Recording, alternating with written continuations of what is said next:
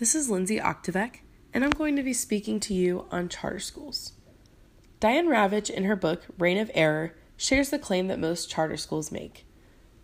Charter schools claim that they will revolutionize American education by their freedom to innovate and produce dramatically better results. Diane Ravitch also shares the reality that she's personally found. Charter schools run the gamut from excellent to awful and are on average no more innovative or successful than public schools. Charter schools advertise themselves as a remedy for low-scoring students and as a place where students can get services that they don't normally receive at public school.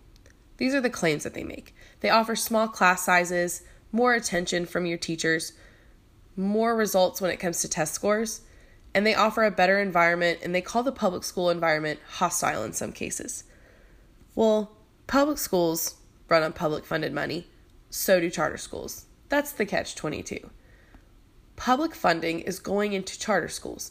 There was a school in Philadelphia that took $5 million to run each year, and they only held 450 students. And the results showed that they were spending more money on administration than they were student improvement and learning. Charter schools want to have it both ways. They want to be considered public when they want our funds, but they also want to be considered private when they're deciding where to spend those funds when it comes to litigation and charter operations. Not to mention a statistic that out of 6,747 charter schools reviewed, 1,000 of those schools had 99% minority enrollment. This tends to lead one to think that racial isolation is partially being caused by these charter schools.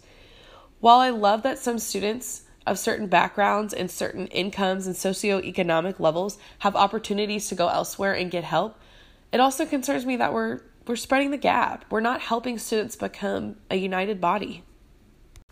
Despite all the offers that charter schools give to attract minorities, a lot of charter schools are unwilling to work with students that previously had IEPs or students that are ESOL learners. I think this is one of the downfalls of the charter school system. In looking at those facts, you decide, is the charter school system really worth the public funding we're putting into it? Is it creating drastically different results than the original public school environment? I believe that if the charter schools stopped competing so much with public school and we worked together as a public school front and a charter school front united, we would overall benefit the students to a greater extent. By making collaboration the focal point of both the public school systems and the charter school systems, we are showing students that we value their success, their academics, and who they become as more important than ourselves.